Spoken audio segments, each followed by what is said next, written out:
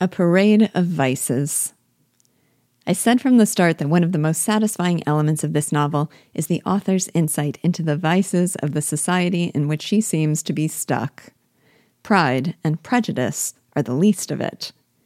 In these last chapters, a seemingly endless array of human foibles are on parade.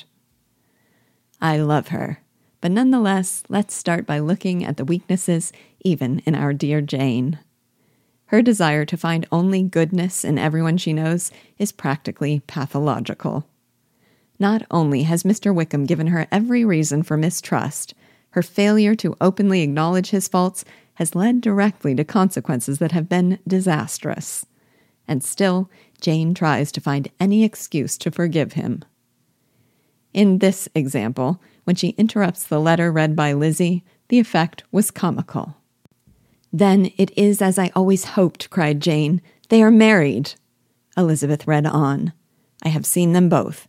They are not married, nor can I find there was any intention of being so."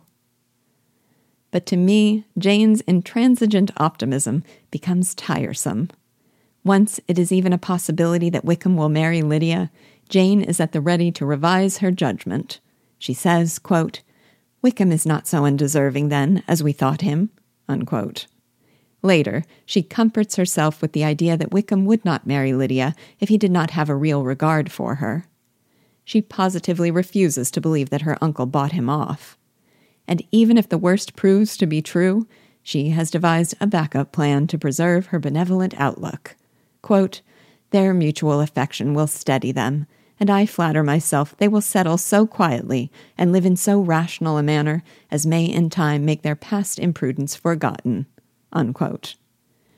It becomes harder and harder to admire Jane's benevolence when she just seems so willfully blind. But Jane is an angel beside Mrs. Bennet. Her vices are shallowness and hypocrisy, and she has made an art of them.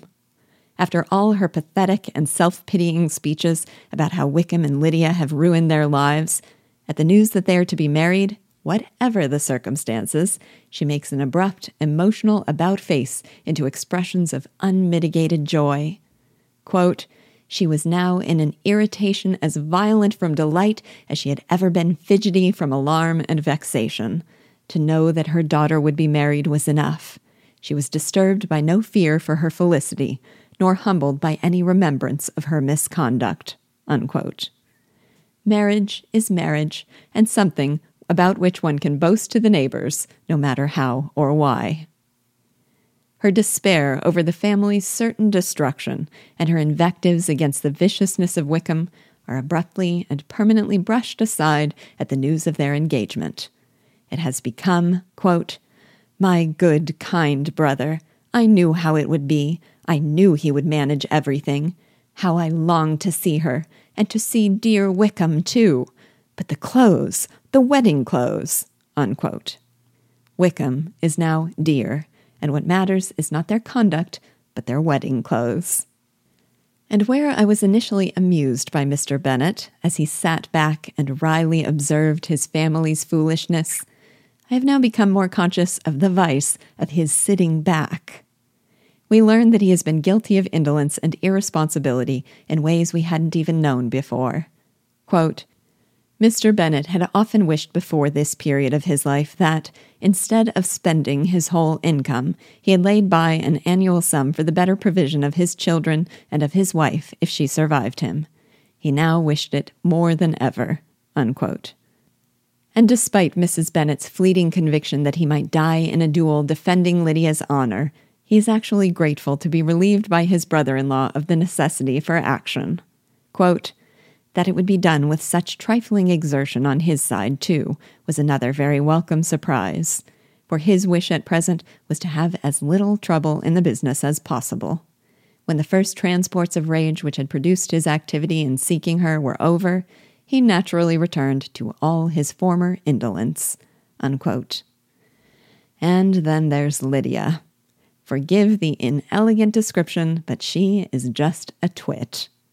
While Jane feels pity and expectation of the mortification she must feel, Lydia instead marches in with the blithe joy of the blushing bride, absolutely oblivious to her own immorality. While her uncle sends her to the north, where she might hide her shame and start anew, she wants to spread the news of her engagement to all the neighbors.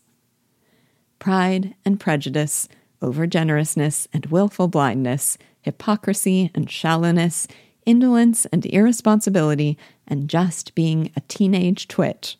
So many of society's vices are so effectively exposed. It helps to have even a hint that we might find redemption in the happy union of characters who rise above the rest.